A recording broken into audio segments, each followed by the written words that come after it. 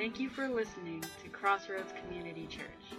At Crossroads, our mission is to be the church by exalting the glory of God, sharing and showing the love of Christ, and inviting others to be recipients of Christ's love.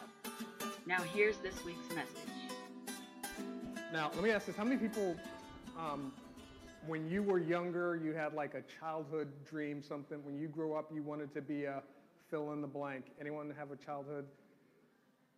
Anyone willing to share what they wanted to be when they grew up? No one? I wanted to be Reba McEntire. You wanted to be. I don't know if we could. She's up there. She's good. Two of her would be like, wow, could the world handle that? Anyone else? Yeah. I want to be a teacher. A teacher. We could use way more teachers in the world, not just in our nation. Anyone else knew what they wanted to be when they are, yeah? A veterinarian? Great. Awesome. That is cool. And a photographer? I feel like anyone with a camera is now a photographer. Yeah.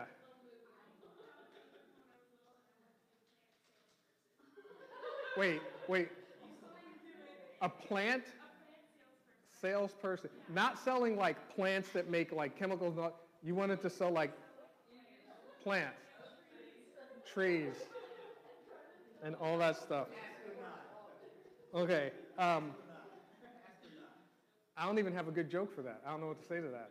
What'd you say? What'd you want to be? An astronaut. Yeah. Anyone else want to be an astronaut? I feel like astronaut, cowboy, soldier. All those are good things that yeah. Wait, hold on. Wait. Let me make sure I got. So, you want to be a plant person so bad that you planted twigs, little tiny trees, and your dad paid people to come buy them? That's awesome. That is so cool.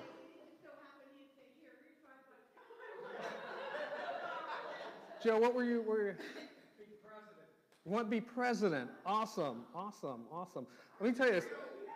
When I was growing up, like, as you guys know, I'm big into, like, superheroes and all that stuff, so I wanted to be, like, a superhero. Specifically, I wanted to be Batman. Because he was awesome, and because he protected people, he saved people, he did all that kind of stuff. But, you know, growing up in New York City, I didn't know anyone that was super rich. Actually, I did, because I went to private school and everyone else was rich. I was not. So they all could have been Batman. I could have been Alfred. But the closest thing I could find by the time I was in like middle school and private school to being like Batman, not realistic, because I don't have that kind of money, was being superhero in my mind, NYPD, New York City Police Department, because when I was growing up, they were like world renowned. I mean, they were like, because it was one of the largest cities on the planet and they were responsible for keeping it safe, people all over knew like NYPD, New York City Police Department. Everyone knew about them, knew what they did, all that. They were looked at by everybody. But then, as I got older, I realized, well, yeah, the NYPD, they catch criminals, they put them in jail, but who's the one who has to make sure that they stay in jail? The lawyers, right? Because if you don't have a good lawyer, you could prosecutors. So then I was like, you know what? I guess I need to go to law school. And not only do you get to be a superhero, but you get to, you know, if you do it right, get to make a lot of money, which was cool. But then, as you start looking into that, who's the one who has to make sure that the whole trial process goes according to plan and is legal? It's the judge. Yeah. The judge has to oversee that whole process. Nope, that's not legal, throw it out, or whatever. They sit through the whole trial. So what do you think I wanted to be after I heard that? No, Batman.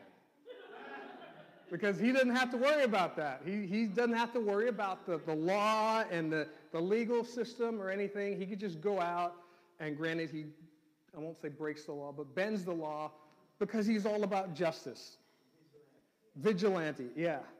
So I kind of had to, as I grew older, got out of that phase because it occurred to me that, you know, real heroes, not just the superheroes, but real heroes, those ones who want to make a difference and they want to change people's lives, it costs them something to do that. right? Like all the firefighters and all of the people that you hear about whenever there's a mass shooting that run in and try to help people or try to protect the children or do something. Those guys are real heroes. Those guys don't run into fires and burning buildings because they're fireproof. They run in spite of the fact that they are not. And the police and the armed forces, all of those guys don't go out and do what they do because they're bulletproof. They go out and do it in spite of the fact that they're not. And it costs them sometimes, a lot more to do that. And the whole celebration about Christmas, the whole thing about Christmas is that we're celebrating that Jesus Christ, God in the flesh, he kind of gave up everything, right, for us. To me, that's the epitome of what a hero is. Because Christmas is about the incarnation, God giving up everything to save literally everyone. The incarnation is this big giant phrase that means, born in the flesh. Summarized version, born in the flesh. God born in the flesh. No longer sitting back is omnipotent, all-powerful God, but still God, but bearing the vulnerabilities of humanity. Right? That's what it was. And I posted these things earlier this week, so I'm going to just use them because they make sense. And the fact that Jesus became man, because what was needed to free humanity from sin was the death of a man who was more than a man. Because here's the way the law works. Here's what God had said. There's this line. Imagine this line right here. He said, everything above it, that's good, that's right, that's okay. Anything below it is illegal. It's wrong. And there's a penalty and a punishment for it. Now because we're human, we have kind of tiers. So we look at someone who shoplifts, right, as maybe, you're kind of up here, you're not too bad, you shoplifted, maybe you needed it, maybe your babies were out of formula, whatever, we get it, but it's illegal. Someone who takes another life intentionally because they're mad or angry, we say that's pretty low, and we have this scale of justice, right? God has this line. Everything above it is good. Everything below it, all the same level of illegality. And that penalty was death. So for God to look at us, because we're sinful, we're born, whether we like it or not, we're born into this state where we're born on the illegal side of the train tracks. We're born into it. So legally, because he's the judge, God would have to say, okay, Floyd, you, all your family members, you, all your family members, you, all your family members, all of you, you deserve death. But instead, Jesus Christ comes down and he's born as a man and he pays the penalty for us. The incarnation, the birth of Jesus Christ, the Son of God born in the flesh, that was a beautiful Christmas miracle and a gift to humanity. It was God's gift to us. Right? You no longer have to worry about that sin because my son Jesus Christ is going to pay it for you. But for Jesus Christ, it was a death sentence. He locked himself into death row for you and me. The moment he was born, just like the moment we're born with this sin state. The moment he was born, death sentence. The only reason he was born was to end up giving his life and dying for us, to take away our sin. And by his birth, Jesus committed to wipe away the sins of humanity. And a person without sin puts Satan out of business. And Christmas is the celebration of freedom from sin. We're celebrating that, you know what, God, because you were born, I don't have to pay that debt anymore. I can, wipe it off. And I was about to make a Star Wars Jedi reference last year, but some of you might not have seen it yet, so I'm not going to make that reference. But, okay, he basically says, hey, you know what, I can just brush off because I'm not under the penalty of that legal system anymore. It doesn't impact me. I'm not going to die from it. And we would all agree that's worth celebrating, right? If you were suddenly, you were born with, whether it be a disease or whatever the case, and then someone told you that, hey, this person over here, they're going to come and take that disease away and you get new life. You get to live your life freely. How many of us would celebrate? I would celebrate. If you were in jail on death row, technically where we were, and then the judge says, hey, you know what? Here's what I'm going to do. Here's what I'm going to do. Heather, I'm going to release you from death row. I'm going to send my son to take your place on death row.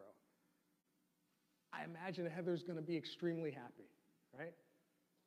And just as a side note, anytime God does anything, we definitely should celebrate that, but anytime God does anything, it's worth celebrating. I mean, if we could hear, I don't know if God can or not, but if we could hear him burp, I would celebrate that. I heard God burp. Ticker tape parade. Let's all rejoice. I mean, that's just me, but especially when God does something for us, definitely worth celebrating. Now, there are people who say, well, you know, Christmas is one of those things you shouldn't celebrate because it's us, it's man coming and choosing to celebrate, and we take all these pagan traditions and, you know, we bring trees into our house, and nowhere in the Bible does God say do that. And so my mind can't grasp why Christians debate over that. It's worth celebrating. You get freedom, you get life. God gave us all for you. It's worth celebrating. But I wanted to talk about, and this is not necessarily a Christmas verse, but it relates to the Christmas story. How many people are familiar with the book of Esther? I think I talked about this in like July, right? Esther is the book of a guy named Mordecai and his cousin Hadassah, that's her Jewish name, but we know her as Esther. And she literally, I'm summarizing this big time, she literally goes out and she becomes queen of a land where they're enslaved. She's supposed to be like in bondage, breaking bricks or whatever they're supposed to do. She ends up being like queen, and I don't know, when I think of queen, I think of, I don't even know her name. What's the name? Queen Elizabeth? It's not the good, oh, you know what? What's the new, about to be queen? Markle, remember? Meghan Markle. Like, imagine if all of a sudden she becomes queen. I mean, that would be huge. That's like, never when she was growing up playing at being queen did she ever imagine one day, I'm going to be in the line to become a queen. But how many people think that if that happened, she would celebrate it? Yeah, it's called the wedding ceremony. They're going to have a big giant party. Like several nations will celebrate her getting ready to become queen. And so when Esther steps into the throne, she becomes queen, and then between her and her cousin Mordecai, they actually save their people from death. There was a legal law. We may not like it, we may not agree with it, whatever, but the king at that time, Xerxes, put out a legal mandate. Every single Jewish person is going to die. Why? Because you're Jewish. That's just the law, like it or love it. I'm the king, I can do what I want. And it wasn't just like everyone in the nation. They had ties all over into different nations. Think of like the Roman Empire, although they're kind of before then. So if you were a Jew living in that nation, you were going to die. If you were a Jew stationed overseas, because that's where your business was, you were going to die. If you just happened to be born somewhere else, but you have Jewish descent, guess what was going to happen to you? You were going to die. Nothing you could do about it. There's no one you could call because there was a law that said on this day coming up, all of the Jews are going to be wiped out. That's just the way it was. And then this is what happens. At the end of the book of Esther, that gets put away. They are told you no longer are going to die, but if anyone tries to kill you, you can take their life. And that's because of Mordecai and Esther. And then we read this. And then Mordecai recorded these things and sent letters to all the Jews who were in all the provinces of King Ahasuerus, which is Xerxes, both near and far, obliging them to keep the 14th day of the month, Adar, and also the 15th day of the same year by year. So here's what happens. Basically, he says this, hey, since we're no longer going to die, we were on death row. It was a legal mandate. All Jews were going to die. But since we're no longer going to die, we're going to take 2 days and celebrate that we get to live. That's pretty much what the entire book of Esther is about. It's recording the fact that they were legally supposed to be dead, death row. But then they got to live, and they celebrated it. They even said, as the days on which the Jews got relief from their enemies, their enemies weren't going to kill them anymore, and if they tried to, they were allowed. Here's the thing, it was, the law said that, hey, they're going to die. Anyone who's not Jew, just kill the Jew that lives next to you. That was what the law was. Go out and kill them. And if they resist, then more people could join in because they weren't allowed to resist. There was no law. But then they were told, hey, not only are they not going to kill you, but if anyone tries, you get to take their life.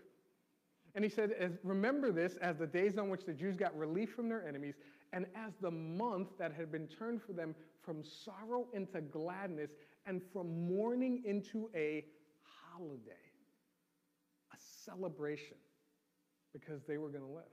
That they should make them days of feasting and gladness, days for sending gifts of food to one another and gifts to the poor. What does that sound like to you? Lots of food, lots of gifts, send gifts to the poor, rejoice, gladness, joyful times, a holiday, because we are going to live. And then it says this, verse 26, therefore they called these days Purim, after the term pur. Therefore, because of all that was written in this letter, of what they had faced in this matter, and of what happened to them, look at what they did. The Jews firmly obligated themselves and their offspring and all who joined them that without fail, they would keep these 2 days according to what was written and at the time appointed every single year. Long story short, they said, hey, guess what? We were on death row. We were supposed to die. Now we get to live. It's worth celebrating so much so that, hey, not only are we going to celebrate it, it's going to be a mandate. Our kids are going to celebrate it. Our kids' kids are going to celebrate it. And if you happen to live near me, if you just happen to bump into me during that time, guess what? I'm going to be celebrating this holiday. That's kind of what Christmas is supposed to be about. It's not supposed to be a time of debate. It's not supposed to be a time of, should we bring a tree in or whatever? It's supposed to be a time of using everything you have to celebrate the birth of Christ, because we were on death row, but his birth gave us all a free rein on life. Now, this next verse is kind of a Christmas verse, although we don't think of it that way, but Paul writes to the churches in Galatia, in the book of Galatians, but when the proper time had fully come, God sent his son, born of a woman, born subject to the regulations of the law, to purchase the freedom of, to ransom us, to redeem us, to atone for those who are subject to the law, that we might be adopted and have sonship conferred upon us. And we recognize as God's sons. Basically what he's saying is, hey, when the time was right, God arranged for, now this is how God arranged it. This is awesome. Not only did he arrange it that Mary, but also her betrothed husband Joseph, both of them were descendants of King David, so no one could argue, because the true king of Israel is supposed to be a descendant of King David. He arranged it so that she could be born of a virgin. He arranged it so that she could fulfill the prophecy, because there was a leader at the time who mandated that there was supposed to be a census because taxes were due, and they needed the taxes. It wasn't a random thing. They were in such financial hardship that they needed the taxes. So they said, we're going to tax all the people. You've got to go back to where you were born. So therefore, they had to travel back to Bethlehem. All these things God orchestrated and put in place so that at the right time, Jesus Christ would be born under the law, subject to the law, to free us from the consequences of the law, which said that we all needed to die. And not only did he free us from it, but he goes on and he says, and because you really are his sons, for everyone who accepts that, believes that, and receives that, God has sent the Holy Spirit of his Son into our hearts, crying, Abba, Father. Father. Therefore, you are no longer a slave or a bondservant, but a son, and if a son, then it follows that you are heir by the aid of God through Christ.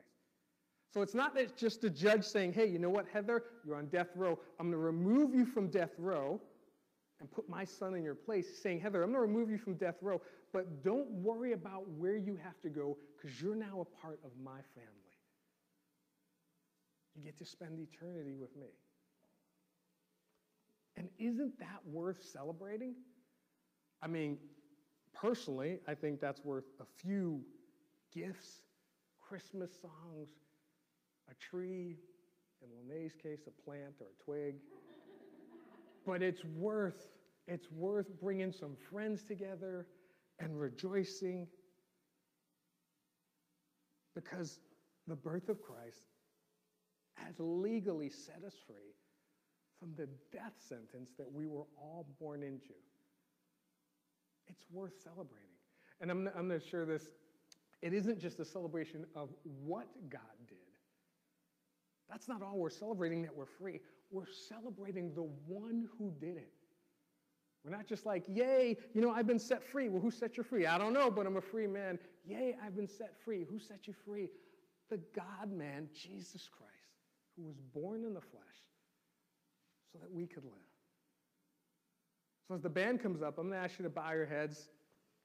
God, we thank you so much that when you look down at our situation, you could have said that only some shall go free. You could have said that none shall go free. But you sent your Son, Jesus Christ, that every single person who has ever lived or walked the face of the earth would have that opportunity to experience the freedom that comes from his birth. And God, we pray that, again, as we said, there are people who are dealing with so much tragedy and so much hardship and so many things and so many difficulties in their life. And we pray that they experience the hope and the freedom that comes from the birth of your Son, Jesus Christ. We pray this in Jesus' name. Amen. Hail, the Word made flesh, the babe, the Son of Mary. Oh, praise God. I'm going to ask the ushers to come forward, and we're going to pass out the candles and candle holder apparati stuff. Now, the way this is supposed to work, and I know we never do it that way, is one candle is supposed to be lit, and that light is supposed to light each and every other candle. Go light your world. And yeah, kind of shining the light on the world. I already have wax on my finger.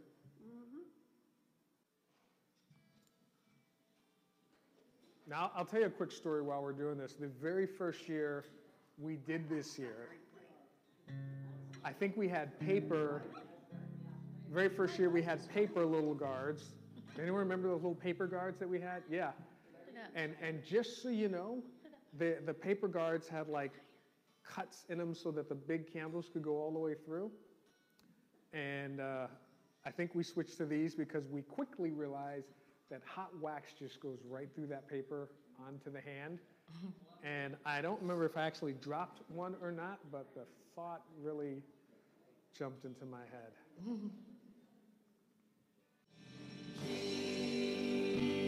Jesus, Lord, at thy birth.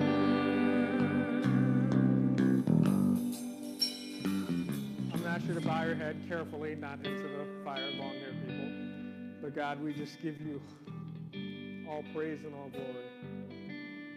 Because your birth provides the one thing that all of us want, but none of us are able to obtain through our own strength. It provides freedom. It provides an eternal destiny with you, which means it provides your never-ending love. And again, God, we pray for all those people who during this time of the year are looking at life without hope. We pray that they would look to you and see the hope brought by your birth. We pray for those people who are going through hardships and relationship trials and financial difficulties and medical difficulties. We pray that those people are able to look at and see and acknowledge the extreme sacrifice you made, giving up everything to being born as a man so that we could gain everything. We pray this in the name of your Son, Jesus Christ. And everyone said, amen. Amen. Amen. Again, God bless. I pray that everyone has a very, very, very, very Merry Christmas. And if we don't see you again, and an awesome New Year. God bless and Merry Christmas.